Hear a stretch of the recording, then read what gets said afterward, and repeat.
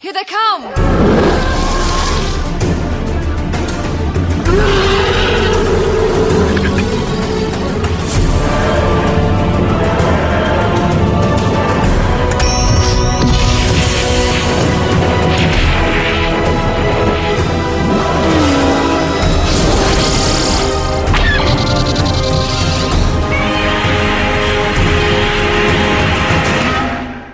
Hello, and welcome to episode 118 of Effectively Speaking, the podcast that takes a look at some of the special effects sequences of film and television, be they classic, average or duff. I'm your host, Eric Moore, and today I'm joined by Ian Marchant to discuss the third season episode of Voyage to the Bottom of the Sea, Thing from Inner Space. Oh, hello! Welcome aboard the Seaview, Ian. Oh, glad to be on duty. But are you, though? Are you? Am I glad? Well, this is weird because it's been a long time since I've watched any Voyage to the Bottom of the Sea. And so I watched the episode, and then in CX this morning, they had season 1 for like £8. So I thought, I'll buy it. So it might have hooked me back in. Well, that was fortuitous. It was, yeah. And from everything that I can read about Voyage to the Bottom of the Sea, it's a bit like Lost in Space in that the first season is far more adult and realistic, and as the seasons went on, they got sillier and sillier, didn't they? Yes. How familiar are you with the show? Well, I've seen them all.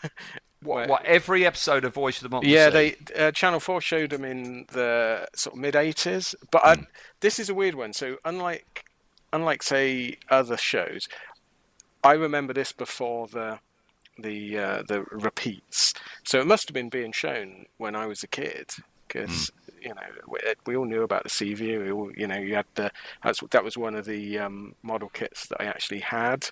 Mm-hmm. The little Seaview. So yeah, we all knew about it. And then Channel 4 showed it. I can't remember whether they showed it before or after Lost in Space. They did the whole run. So yeah, it gets very samey after a while. Well, you see, well, regarding myself, I mean, I saw it upon transmission because I don't have many memories at all of my, junior school years. Yeah. But I've got a clear memory of, in junior school, every week we would play Voyage to the Bottom of the Sea, and I would play it if I could be the monster. Oh, right. I can remember that. We had Even at an early age. Even at an early age, yeah, there you go, yeah. So, yeah, we had a fence at the front of the school and then an earth bank. So you had a dip from the top of the earth bank down to the ground, and that's where the fence was. And in our games, that was the corridor, because the monsters were always going down the corridor or in the air ducts, weren't they? Yeah, there's some real close parallels between this and the original Trek in the way that they had several standing sets that they would use every episode. A lot of the episodes were just people speaking into microphones, which, if you watch the original Trek, there's a lot of that going on. The characters quite sort of similar, but the tone is completely different, isn't it? Whereas the original Trek is, for most part, 100% serious. This sort of veers wildly. It does. Everyone's acting their straightest, but that just highlights how silly a lot of it is. Yeah, I really like it. I like it as a show. It's just cheese. It's pure cheese. But you're right. The first season in black and white was based on the film, so it was mainly spy dramas, espionage stuff. A bit more akin to Man from Uncle and James Bond. Mission Impossible, James Bond, than monster stuff. And then season 2 started, and they got colour. And then they started introducing a few monsters. And then by season 3, absolutely barking mad. This is the one we've just watched, quite restrained. Yeah, the monster's not in it too much for season 3, is it? But yeah, there's a bit of character work, some nice bits of acting. And like you say, the monster's not in it too much. I mean, some of them were. I mean, there was one where the mummy appeared on the Seaview and attacked people. There's one where the Seaview got taken over by some wind-up toys. Yep, that was season 3. Yeah, that was season 3. I don't know what happened to Irwin Allen shows. Must have got to season 3 on all his shows and gone, can't be arsed. Well, I've got a slight reason for it right. when we reach behind the scenes. Well, but it's not Batman again, is it? Batman's got no, a lot to answer for. no. But I tell you what is very strange. Voyage to the Bottom of the Sea, I remember liking as a child, and I think that's it. You get the most out of it when you're a child. But out of all the early Irwin Allen shows, this is the least of mine, because it was one of those things where I enjoyed the monsters. I'd be waiting to see the monster, but I didn't give a stuff about any of the characters. Whereas I was totally the opposite there. So this is probably my second favourite Owen Allen. So I love Lost in Space, and then this second. And I think the characters are quite strong in this. And as a kid, I always liked it. I liked it because this was a show where your heroes wore collar and tie. I don't know what that says about me. I like that, and I like the uniforms, and I like the military setup, and like I say, everyone's sort of giving it their all. And, but I think I like David Hedson. I think he's a good actor. Yeah, I think the difference between you and me is you've watched it, and I have not watched a complete episode of Voyage to the Bottom of the Sea since I was that, like 8-year-old. Oh, right, yeah. I remember when they were on Channel 4, and I'd watch a little bit. Yeah. But this is the very first time since I was in junior school that I've actually watched a full episode of Voyage to the Bottom of the Sea. I've never had an inclination to seek them out on video. I've never had an inclination to seek them out on DVD. So has it made you want to see more? Or should we save that to the end? No. I enjoyed the Richard Basehart and the David Hedison parts. Yes, and the monster is awful. But I'm comparing it to what I would have thought of it if I watched this story back when I was 8. Yeah. I would have loved the monster and not liked the the humans. You see, so it's that thing where I haven't had an interim period where I've reassessed it as an adult. So maybe I've got to go back to it. Yeah, I think it'd be. I mean, I'm not sure where you should start really. I mean, I would probably start, like Lost in Space, I'd probably start on season 2. So you've got colour and a bit of wackiness, but not that much. Whereas season 1, I really like season 1, but some of the episodes are a chore to get through because it is always this undisclosed Eastern country spy gets aboard the Seaview and stuff like that. I mean, you mentioned Lost in Space. I know you're a fan of Lost in Space, so I'm assuming Lost in Space is your number one. Yes, Lost in Space is to my mind I won't say it was the best of the Owen Allens because best is very subjective, but it's my favourite. Right. All right. Well, if we're talking favourites, can you rank them? I'd say. What order would you go? Yeah. So I would say Lost in Space tops, Voyage to the Bottom of the Sea second, Time Tunnel probably next, although that could get a bit samey. Land of the Giants would be my least favourite. What were the other shows? What else did you? No, that's it. That's it. Oh wait. That's your lot. Yeah.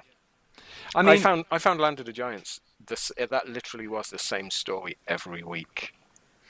See, I do own the box set of Land of the Giants because I've got fond memories of Land of the Giants. I've got a fond memory of longing, like the Flying Sub, of owning the model kit, which I never did. And I like Land of the Giants. I like the characters in Land of the Giants. I'm thinking back to how I was when I was young, and I like them. I like Steve in his red jumpsuit. I liked his hair. I remember liking Steve's hair. I had a bit of a crush on the girl in Deanna Lund. Yeah. No, the other one. The other, really? Yeah, Heather Young. Oh, yeah. Yeah. And so I bought it, and oh boy, they are such a slog. I bought the box set of both Land of the Giants and Time Tunnel 4 years ago, and I have yet to watch them all. I'll watch one occasionally and just find them incredibly tedious. Yeah, that is, unfortunately, that is an Owen Allen show. These are shows that are primarily aimed at kids, I suppose. They probably weren't originally, but they're definitely kids sort of. They're down on the kids' fodder end. So I think it's very hard to binge watch these, if not impossible. I think you're right. You pick an episode and you might watch one. You might go, I enjoyed that, I'll watch another one. But if you watch more than about 2 episodes in a row, they all start to sort of outstay their welcome. Even Lost in Space, I think. You've got to be in the right mood to do it. I defy anybody to do a Irwin Allen marathon. You couldn't. You couldn't watch like 5 episodes in a row. Not Land of the Giants or Time Tunnel. there used to be a Owen Allen fan club, and they did hold a couple of conventions, and they had like screening rooms and that. And I thought, wow, that's because I mean the other thing that obviously drew me as a child and certainly as a teenager when they repeated them to these shows is the vehicles and the tech is awesome. These have got some of the most iconic, well-designed vehicles. I know the Seaview was designed for the film, as were the sets. Yeah, but the Flying Sub wasn't. That was made for season 2, wasn't it? And you like the Spindrift is brilliant in Land of the Giants. I mean, the only one that didn't really have it was Time Tunnel, but they had a nice set. Yeah, and they had nice turtleneck jumpers as well. Yes, that's true. Yes, they were well-dressed time travelers, weren't they? Yeah, there you go. We're back to the well-dressed heroes. Yeah. Because I can remember in my I don't know how old I was, but I wanted a Seaview uniform, like the khaki pants and shirt and black tie.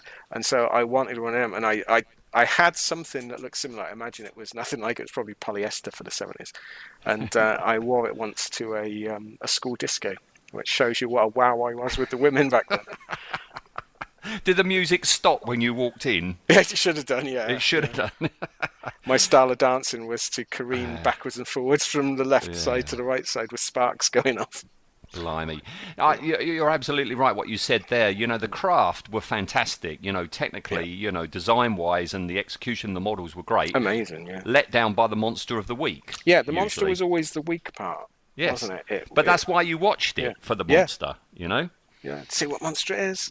What really stuck on me this time was, because I've got the box set of Lost in Space, so I have watched them a few times, is the amount of sharing of sound effects, music. We've got it here in this story, haven't we? Yes, yeah. The first sounds you hear are from Lost in Space on this episode. Yep. And it's like, I remember that. So you almost get like a little nostalgic thrill from seeing a friend, It's like, that's the beep from the Lost in Space spaceship. Yeah, Irwin Allen did like to recycle, didn't he? Yes. It was a factory, wasn't it? His studios were a factory. I mean, it was a bit more thought went into it than a lot of stuff at the time, but it was a factory. They just churned this stuff out. Yeah. All right, okay, well, shall we get started on this story? Yes. All right, and then we'll talk a little bit about it during behind the scenes. So the reason I've chosen this story, Thing from Inner Space, is... it's interesting to find out. Yeah, the reason I've chosen it is because, as I say, I've never owned... any of these stories in any format, so it's you have to look to YouTube for. Yeah, annoyingly, the DVD sets generally keep their price, don't they? That's why I haven't owned them. Allens, because, as I say, I think it's season 2. I've got season 2 Lost in Space on DVD. I've got the box set of Time Tunnel and Land of the Giants. In my ratings, Lost in Space is number 1. I can't really differentiate between Time Tunnel and Land of the Giants because when I was young I liked it, but they're both equally as tedious as the other, tedious. And I don't know about Voyage to the Bottom of the Sea. I'd have to watch more episodes to see whether it actually goes above or not now as an adult. But I think if you like original Trek, you'll probably appreciate this more. It's definitely got an original Trek vibe. All right. Okay. All right. So I mean, I have to rely on YouTube to watch an episode, and there are a lot on there. Print though, was it? It's not the best print, and to get around missing copyright. The bottom of the screen, Yes, you have to adjust the picture in some way, or speed it up, or slur the speech to get around copyright. Dead, isn't he? He's not going to sue. Yeah, but it's Fox though, isn't it? They'll sue you. It is. Yeah, they will sue you. So they'll send the stormtroopers around. Yeah, so I was looking for a story that had, effects in it, had a monster in it, and this one isn't as badly cropped or tweaked as some, so this is the one we're going for. As you say, it's season 3, and season 3, they ratcheted up the monster quotient in season 3, and then even more in season 4. Thing from Inner Space. I really don't know. Do you know why it's called Thing from Inner Space? Because he doesn't come from inner space. No. Also, I mean, there was a crappy movie at the time, wasn't there, called Destination Inner Space? That was underwater. So at some point in the 60s, were we referring to underwater as inner space? You know, I Or don't maybe, know. maybe you know, you have lots of outer space Yeah. in 50s B movies. So Yeah, it could be. So and this is inwards. You're yeah, going down deeper to the center of the planet. So yeah, I don't know, but it's a rubbish title yeah. anyway. I imagine the thing is just from the thing, isn't it? It's a creature. Yes, yeah, Should be the yeah. things from inner space, really. I think when we see the monster, Yeah. we're initially supposed to think creature from the Black Lagoon, although it's nowhere anywhere near the league. Well, do you know what my thoughts on this, and this shows you.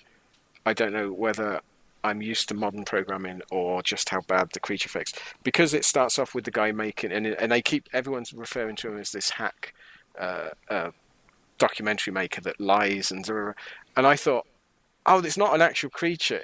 He's making this for his show. It's a Oh, stuntman and it's like, oh no, this is meant to be real. oh, you thought it Yeah, was a I bit thought it was a meta scam. Yeah, I thought it was going to be a scam.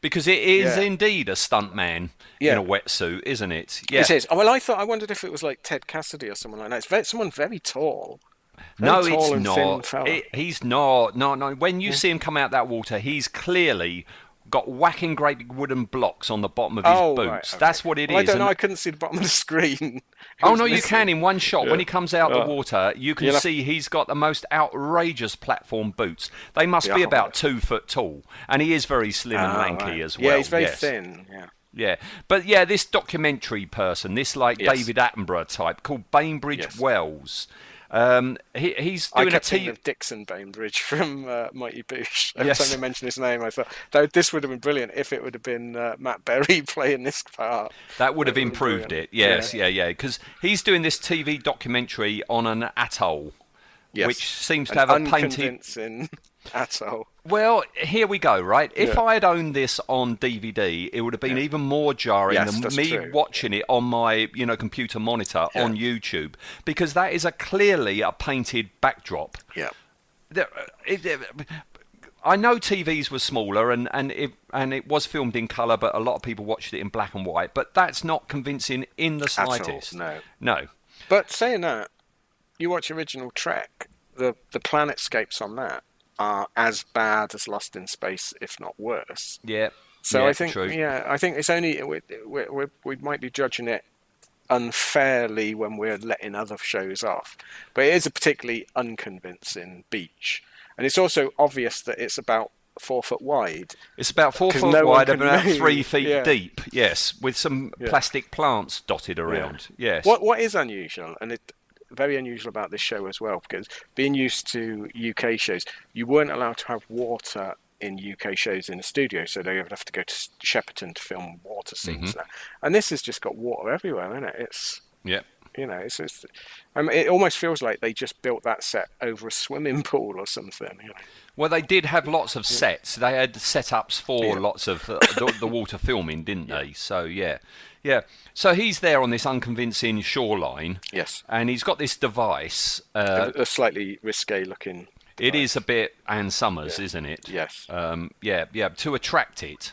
I don't know how he's worked out the frequency and stuff like that, because they're He trying to doesn't know find this this sea creature monster. exists, though. No, they're tracking down rumours Yeah. of Yeah. a sea monster. All the way through this, we got to remember this is for children. Yeah, that's true. Haven't we? You know, this isn't like Batman, which was out at the same time, where it worked on 2 levels. No, this is Owen Allen shows. There's a little bit of a second level where I don't think it's intended like with Dr. Smith and that, where as an adult you can chuckle along to it. But plot wise, yeah, there's no. They're playing it dead straight, but it's not like Police Squad style where No. it's meant to be funny. This was meant to be serious, but it's not. It's And very that silly. device No. is not serious. That's very silly. Yes. And he switches it on, and it's meant to Yeah. attract it. And yes, out he comes. This is our first special effects Yep. sequence. This thing from inner space, grunting like a gorilla. Yeah, that sound effect. yeah. I think Irwin Allen used in every one of his Everything, shows. Yeah, it's sort of like growling in a barrel, isn't it? Yeah. It's weird. Are you going to try and imitate it? No. Oh. Maybe I could if I had If a you had curry. a barrel, yeah. If I had a curry the next morning and took a microphone into the toilet with me, you know maybe what? I could approximate it. That might be how they did it. It could. Yeah. It could be Irwin Allen himself. Yeah, could be. Yes, yes, yeah, yeah. Because he liked to save money, so Yeah, yeah. he was a notorious skinflint, wasn't he? On Well, that's how come money, Voyage to the Bottom of the Sea became a TV show. Yeah, Yes, yeah. So here's the monster. He's all rubber stuck Yes. over a wetsuit by the looks of it.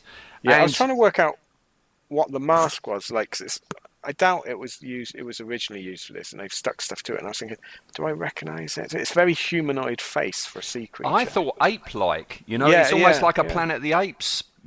Chin area. Perhaps it's that they've just gone out and bought a cheap latex mask and stuck stuff on. Yeah, it is very simian. You're right. Yeah, they've stuck loads of rubber over it, whatever they started with, and then see, as I say, I was looking through YouTube and typing in Voyage to the Bottom of the Sea, looking at a bit of an episode, and when I saw his bendy rubber spikes, I thought, Did that get you? That's you it. Thought, Yeah, I fancy a bit of that. yeah, those rubber spikes.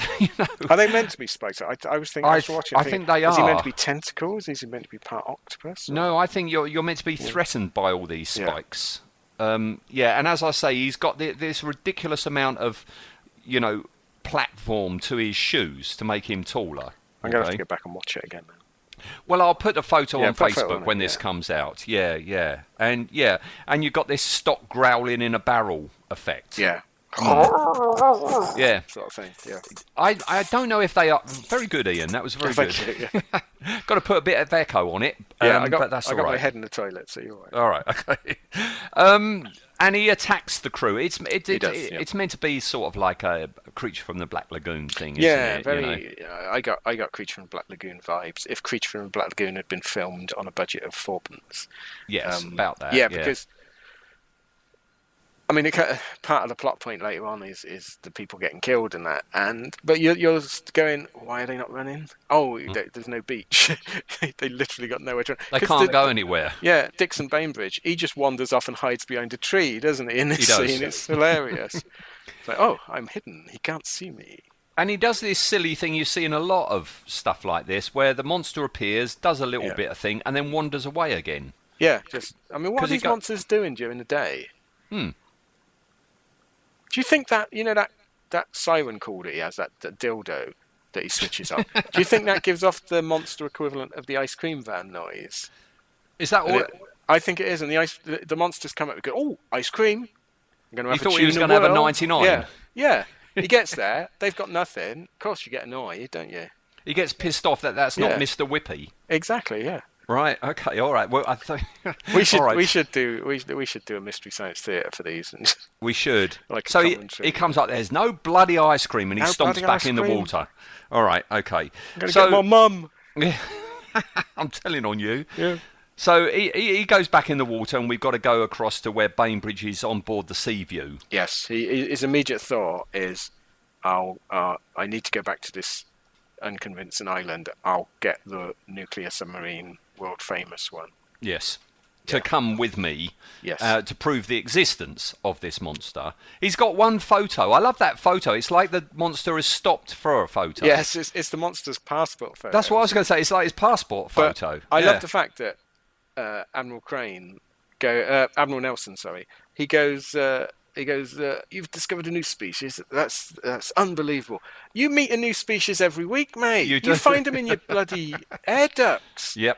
And then I love it. He goes, have you got the negative? Negatives can't be tampered with. Yeah. Yes, they can. Innocent days, aren't they? Very innocent days. Yeah. This is the 60s. Yeah. I mean, intercut with all this, we've got these terrific, albeit stock footage shots of the Seaview.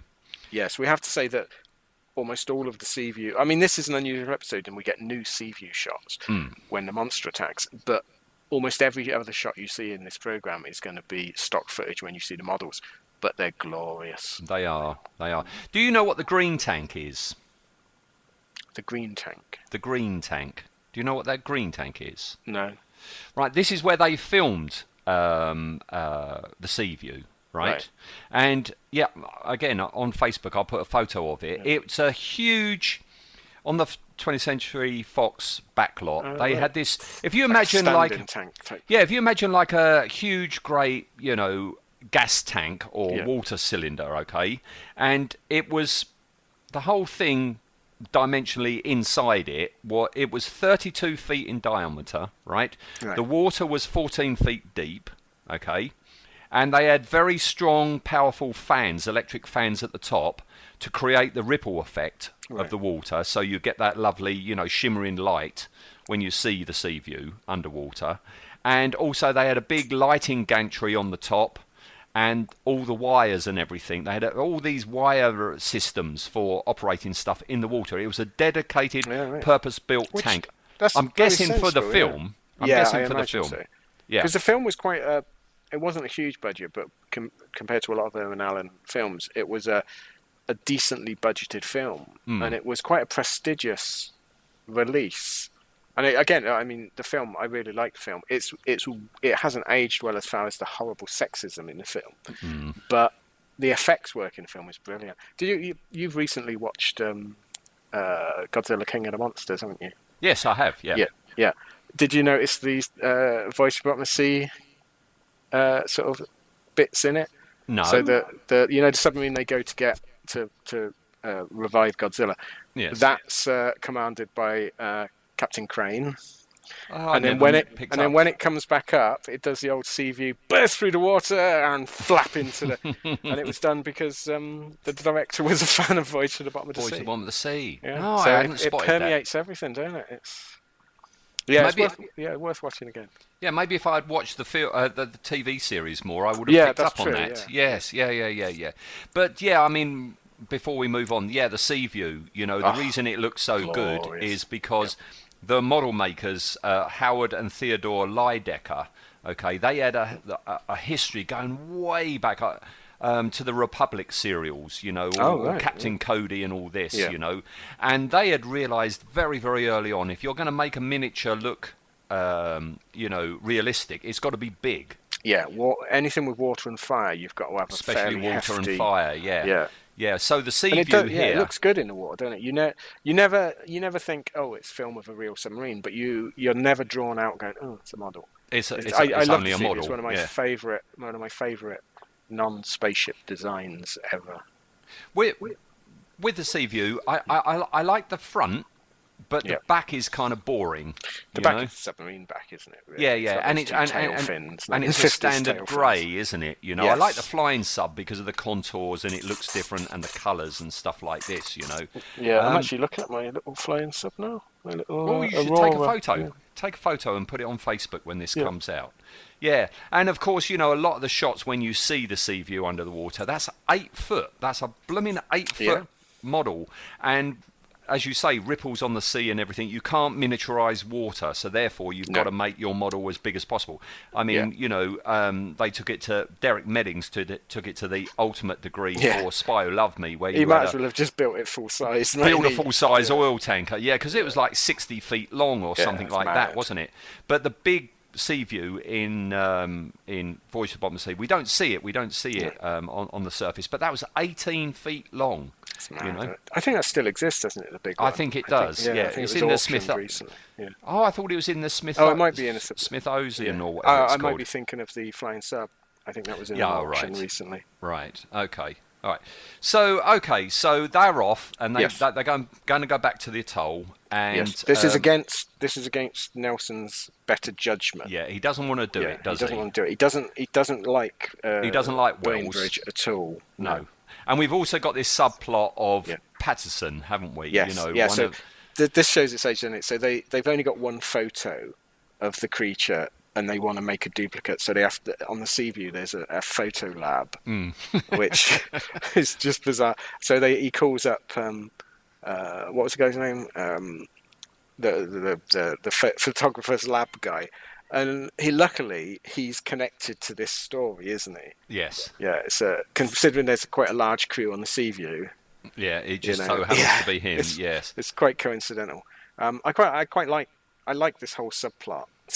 Hey, I don't mind. I like this whole plot. It adds a bit of. It could have been just a monster on the loose type show, and this adds a bit of humanity. It's a bit cheesy, but it works for me. I think it would work for me as a kid. I'd have got involved. I don't think I would have had a problem with any of it. No. But I was 8 then. Yeah. It's a while ago, wasn't it? Yeah. So they get to this atoll, Yes. And the Sea Views monitors show something 30 times the size of the monster that Wells had already encountered. Yeah, they're very blasé about that as well, aren't they? The blonde sub-lieutenant guy, whose name I could never remember, very bland character, and they sort of basically say that it's 30 times what Bainbridge said, and it's like, carry on. Yes, yeah. So, yeah, Patterson goes out Yep, in his wetsuit. he does, yeah, because he at this point you don't know why he's doing what he's doing, but he's desperate to go out. Because they never found yeah. the camera film, Yeah, did exactly. they? Yes, yeah. He wants to locate the camera. I can't remember whether they tell you that before he finds it, but yeah, No, they do. He wants to find the camera footage. He's desperate to. So he volunteers to go out alone, doesn't he? And they sort of say, no, you're not doing that. It's against regs. Chief Sharkey has a bit of a fit.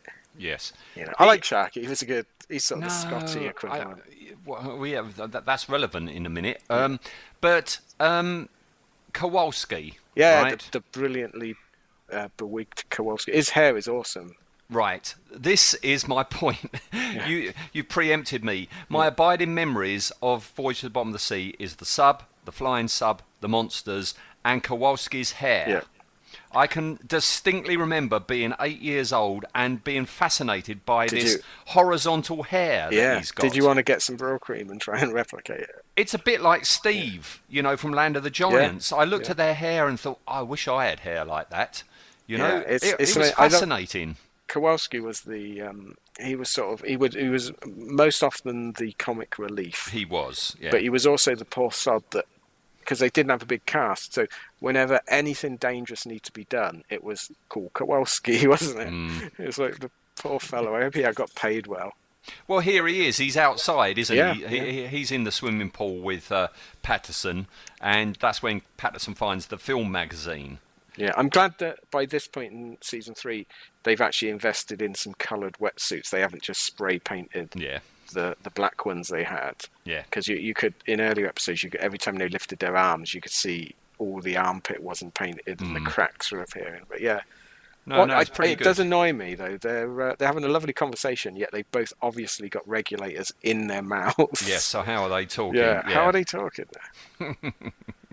Well, this blip in the sea view, this giant blip disappears, and then we get a man-sized blip. Yeah. Well, this is brilliant, isn't it? Because don't they say to one of the officers, David Hedson says, go and have a look out the window at the front.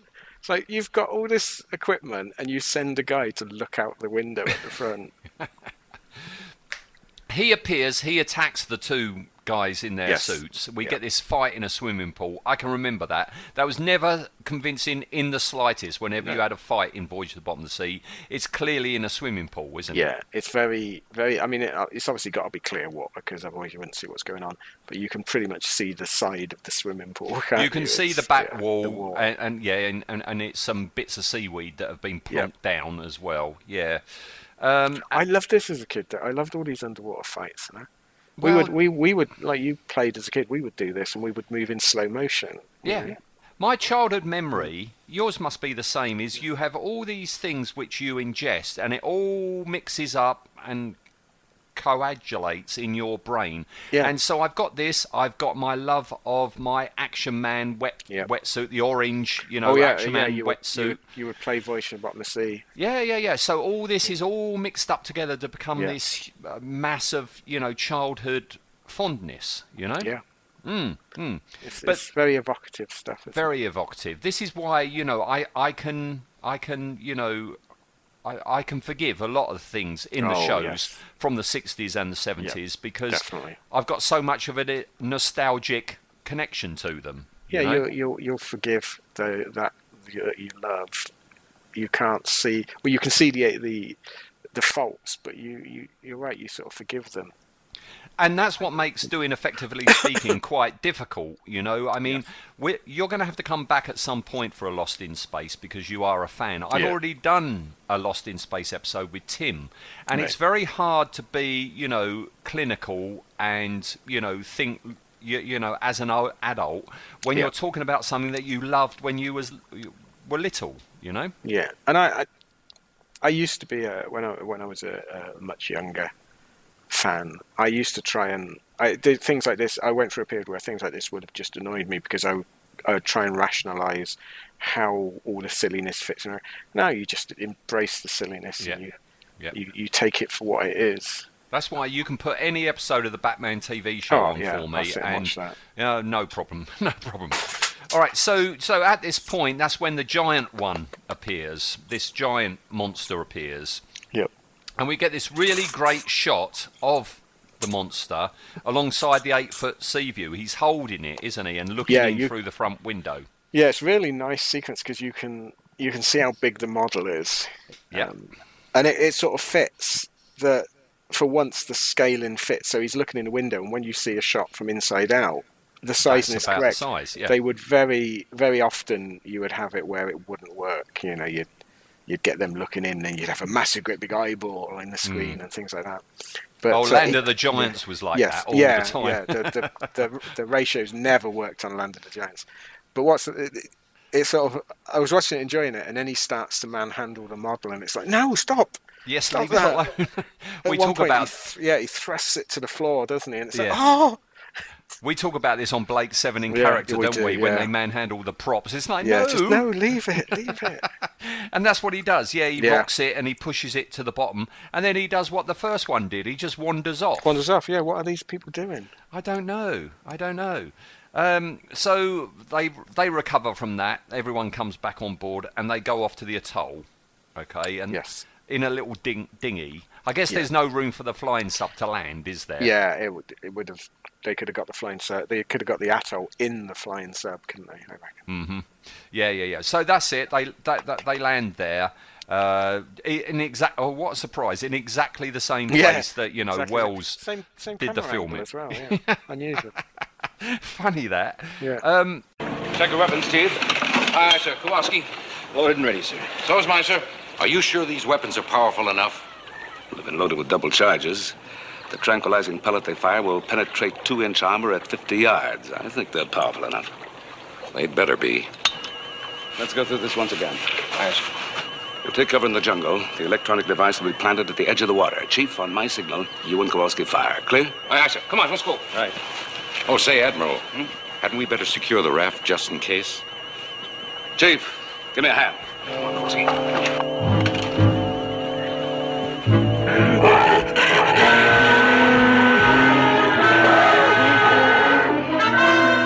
The guns! We can't reach the guns! Yeah, and up he pops again. I'm guessing that's the first one. Yes, I think it's the first one. Yeah, and you The get first lots. one. It's the same suit for both. Of course it is. But this time you get. The first time he appeared on that little atoll, it was all in long shot. But here, you get close-ups, and it does look like an ape mask to me. This is before or running alongside the production of Planet of the Apes, so it's not been swiped from that. Well, do you think Owen Allen went through the bins of the apes masks? Well, this is what I'm thinking. This is what I'm thinking because I've got the making of Planet of the Apes, the J.W. Rinsler book. It does actually look like. On the, they did the tests in the tent. With That's what I was saying. With Edward G. Robinson. Yeah. I'm wondering because that was a Fox film, wasn't it? Yeah, so that could be left over. This is a discarded. It's got that big lip, isn't it? That big top lip. It's got the almost coconut shell type, top lip and bottom lip. Perhaps it is. I reckon it is. I think it is. You I have to haven't do been a able to find forensic anything. Comparison of photos. Yeah. And while we're having these close-ups and we're seeing the monster and we're meant to be terrified, I'm terrified more by the painted backdrop, which looks even worse now. And I'm watching they're a bit closer to it.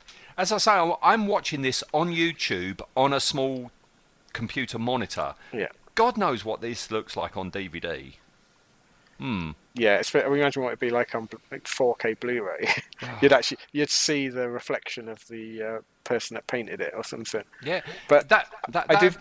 Sorry, I was going to say that's my disappointment with my Blu-ray of Forbidden Planet in the Altair 4 landscapes. You can see the folds. Yeah, suddenly looks a bit crappy, doesn't it? 2001, on Blu-ray, the origins of man at the beginning, you can see folds in the sheet or whatever they used, you know? These things were never meant to be viewed this way. That's No. the thing. I do like so they make a big show that they've got these special guns that fire tranquilizer darts, and Admiral Nelson goes, he goes, these have been designed to fire through 2-inch armor plate. Really?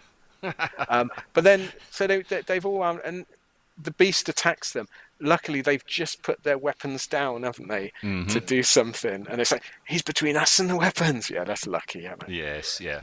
But they managed to do it. Chief manages to tranquilise him. Yeah, Chief Sharkey to the rescue. Yeah, knocks him out. They take him on board, and this Wells guy, he's just thinking about all the fame and awards he'll get. Yes. Again, very almost following beat for beat Creature from the Black Lagoon, isn't it? Yep.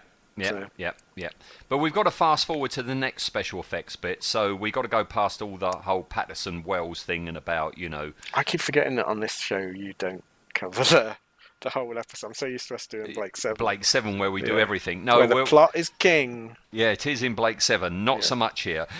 So we got to go past all that to the monster waking up. And this now is what I remember from Voyage to the Bottom of the Sea, the stalking down the corridor monster, you know, even though nobody seems to come out any of the doors. He's roaring down that barrel, but nobody seems to come out. Well, there was some sort of classic tropes, wasn't there, that you remember? And one was a creature would be loose in the sea view, so they would lock the inner hatches and put a fire axe across it, which somehow locked them. I never quite worked out how that worked. It locks them. They don't quite do that in this episode, but they do lock the doors. You would have the creature usually would hide in the air ducts every week, and they would never look in the air ducts. But it's nice to see that. It reminded me very much of season 2 of Space 1999. This bit where he's stalking through the corridors. You know, like you'd get a creature just walking through Moonbase Alpha. Dave Prowse usually. Dave Prowse usually, yeah. You might have a shot where a couple of security guards try to stop it. In this case, it's you know they're not going to die because it's Sharky and Kowalski someone. Yeah.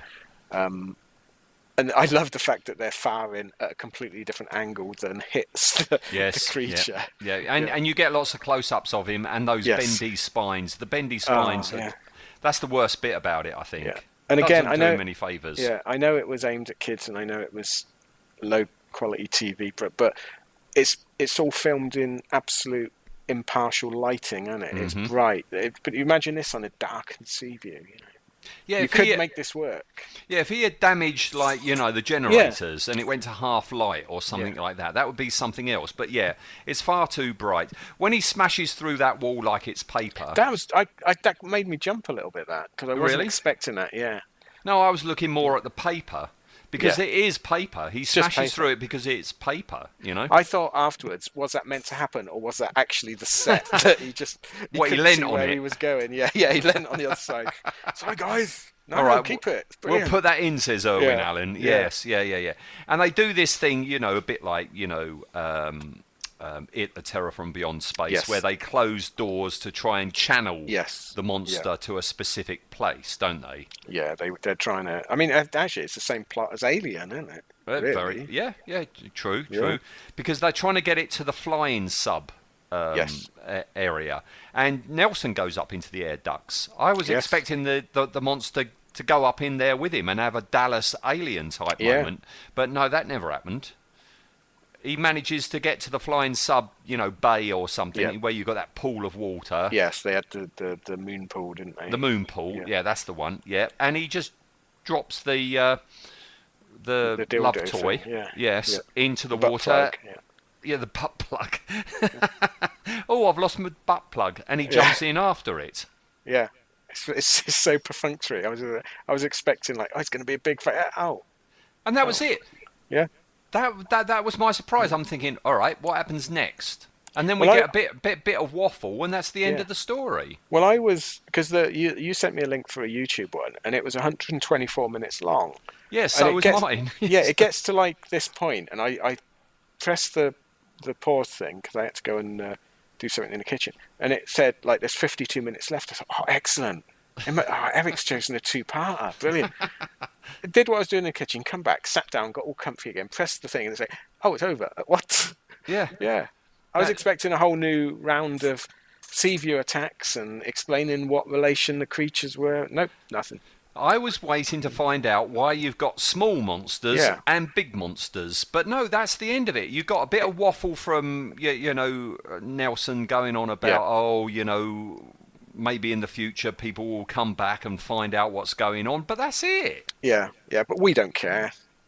No, we saw someone our else can monster, do the didn't job. we? Yeah, we seen the Yeah. monster. We've got through 52 minutes. Let's go home, lads. Yeah, let's go home. It was very anticlimactic. I suppose in Irwin Allen's world, the reason for any of this is just because. Yeah, very much so. Especially season 3 and season 4. Yeah. Because it does get worse. That's the thing. This went on longer than a lot of Irwin Allen shows, didn't it? And Yeah, this is the longest running Yeah. Irwin Allen show. It went to 4 seasons. None because this of was the others did. phenomenally popular at the time. Well, I was reading up about it, and what I didn't realise, I mean, yes, the 1961 film, was a hit. Yeah. And for some reason, it took Irwin Allen 2 years to realise, actually, I had this hit. I've got this audience that liked it. Yeah. I've got all these models still. I've got all this stock footage now. Yeah. I can make a TV show out of it. Because what was weird as well is all the sets are from the movie. Now I know, the Seaview computer was the computer from David Hedson's The Fly Yeah. and stuff like that. But you're right; these must have sat in storage somewhere For 2 years. because they're amazing sets, and unless they did really good Foley work, these are all like metal floored sets. They were solid, Yep. really good sets, and to have it sit for 2 years is going to cost a bit. I would have thought. But Unless they were trying to did. get, unless they were banking on a sequel film or something, perhaps. I'll tell you about that in a minute. Oh, right. But there might have been one. But it sat there for 2 years when he had this brainwave. Yeah. Oh, I could use all this. And Richard Basehart signed on thinking it was going to be like the film, and be like a gritty espionage thriller of the week type thing, which is what season 1 kind of was, wasn't it? Yes, yeah. Season 1 was very much espionage and Eastern Bloc and But Cold War storylines. Yeah, but what I'm very surprised to find out is when the first couple of episodes actually aired, the reviews were very, very poor. Really? Yeah, somebody said, watching it is as, action-packed and thrilling as watching the test card.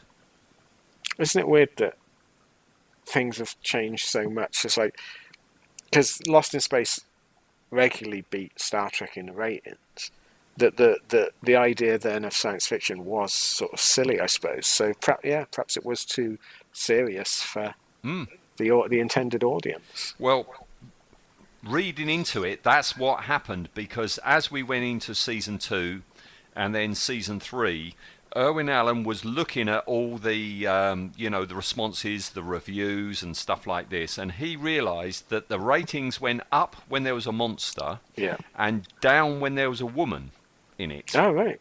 Yeah. What about a woman monster? I don't think there ever was a woman. There was no she creature. No. There was never a she creature. And when we got to season 3, I think that was the point where he realised, actually, every time there's a female interest, we lose ratings. Every time there's a monster, we get ratings. And that's why in season 4, hard to believe, but in season 4, there is not one female in season 4. Not even a female voice, not a computer voice or anything like that. It's all male throughout season 4. Season 4 Sausage Fest, yeah. Sausage Fest, there you go, yeah. That's weird, though, because you're right. I think as a child, I appreciated the fact that every sort of island or thing they went to, there wasn't a love interest. There wasn't a Captain Kirk soppy romance. stuff. Yeah. There was no soppy stuff. No of that soppy kissing nonsense. Bring on the monsters. Yeah, that's what we want to see. He knew us well, didn't he, old Irwin? He had the finger on our pulse, didn't he? He certainly did, yeah. He did, yeah. But I mean, so that dictated how the show was going to go. And the reviewers were wrong. Those first few reviews were wrong. It became a massive hit. People loved it. It became a big show. Yeah, it was certainly one of his most popular ones, wasn't it? Yeah. At its height, David Hedison was the most popular star that 20th Century Fox had on their Really? books. Wow. Yeah, and that's film and TV. He was the number one. Yeah, it's saying that the cast of the TV show is much, much more likable than the cast of the film. Walter Pidgeon's Admiral Nelson is an absolute shit. Yes. He's a horrible man. Whereas Admiral Nelson on the show, Richard Basehart, I always loved him. I thought he was a brilliant Yeah, he's a nice sort guy. of character. Yeah, and I liked all the crew in this one. No one was too silly. Kowalski sort of almost got there, but yeah, I mean, Owen Allen certainly had the knack of I don't know whether he did his own casting or whatever, but he certainly chose good casts. Yes, yeah. I've seen written that Voyage to the Bottom of the Sea actually preempted Star Trek with the old red shirt of the week. Yeah. Well, that's another interesting parallel. So you've got the main sort of the what we would class in Star Trek the bridge crew, but the Seaview bridge crew all wear lovely naval uniforms. Everyone else wears coloured boiler suits, and Star Trek, the original series, was the same. You had the bridge crew had nice uniforms. Everyone you saw below decks in coloured boiler suits. Yes. Yeah, but there was a high death count of Seaview personnel. But sometimes they came back, though. That was what was a bit confusing. They died in one episode and then came back. Yeah, and I said just a minute ago, there was meant to be a film version. When the TV series was, massively popular, they actually were going to do a second film version. But with the TV crew. With the TV crew, but it never happened. That would have been amazing. Yeah. I mean, they could have just strung a couple of episodes together, couldn't they? Well, and put them out like we here in the UK got with like Buck Rogers and Battlestar Galactica and everything, didn't we? Yeah, bang them together. The Brits will watch them. Yeah, the Hulk, all sorts of things. Yeah.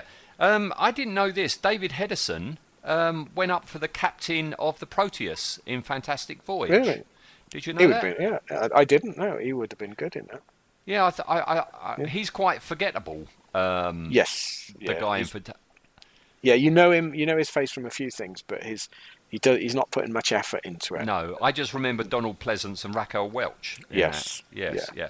And you say Chief Sharkey, right? Yeah. That was offered to James Doohan. Really? Yeah, but in the same week he was offered Chief Sharkey, he was offered Scotty in Star Trek. I think he chose well. I think he did. In the grand scheme of things. Yes.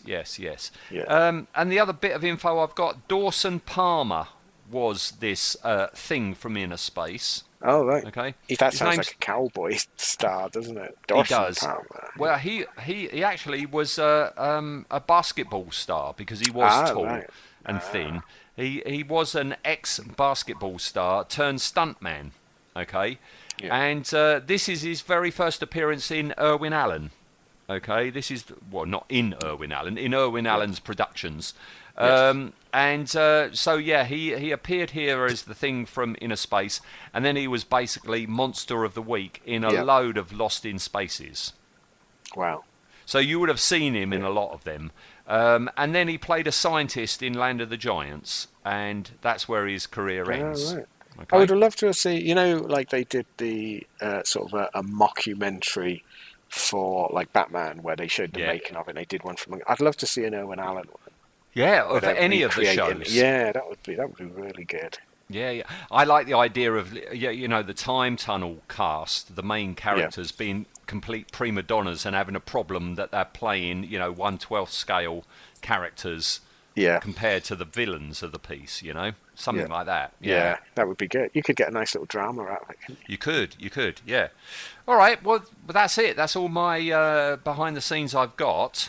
And you know this. You've done this often enough. We've got to rate the special effects on this. Oh boy. So are we rating the sea view and the stock footage separately to the creature, or? No. Yeah, the sea view bits, unfortunately, the stock footage bits are out of the equation. Okay. It's the bits where you see a monster, basically. Yeah. In that case, mine would barely rise above a 2. I'm actually more generous than you. I've got a 3. 3. Okay. Yeah. So that's It's two and a awful. half. It doesn't suffice in any respect. This monster footage. Although, as a caveat, even though it's silly.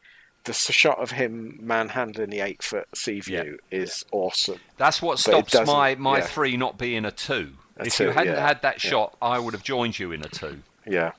Yeah, it is that's pretty the one poor. thing. It's worth watching the episode for that alone. I mean, it's worth watching the episode. I'd love to actually show these to some young kids and see what they make of them. I think it would still hold up for them. I would do that, but my youngest is now 13, and I think she's a bit old for that.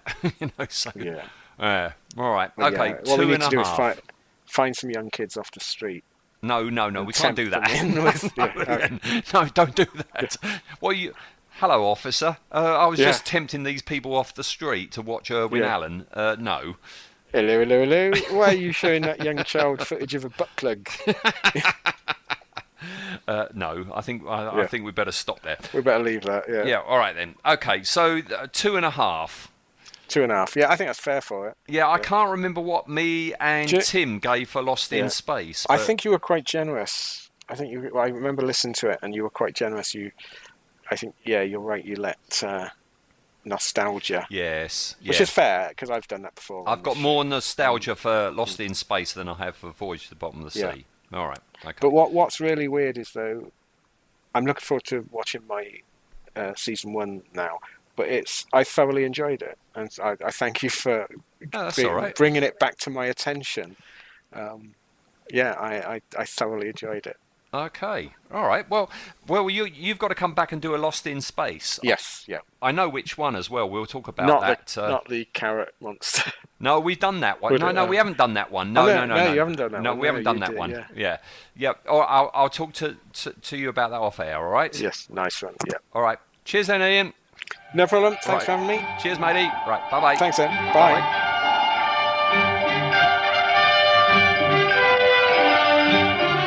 Voyage to the Bottom of the Sea.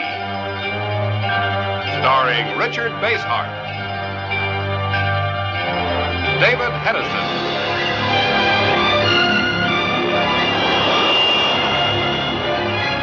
Voyage to the Bottom of the Sea.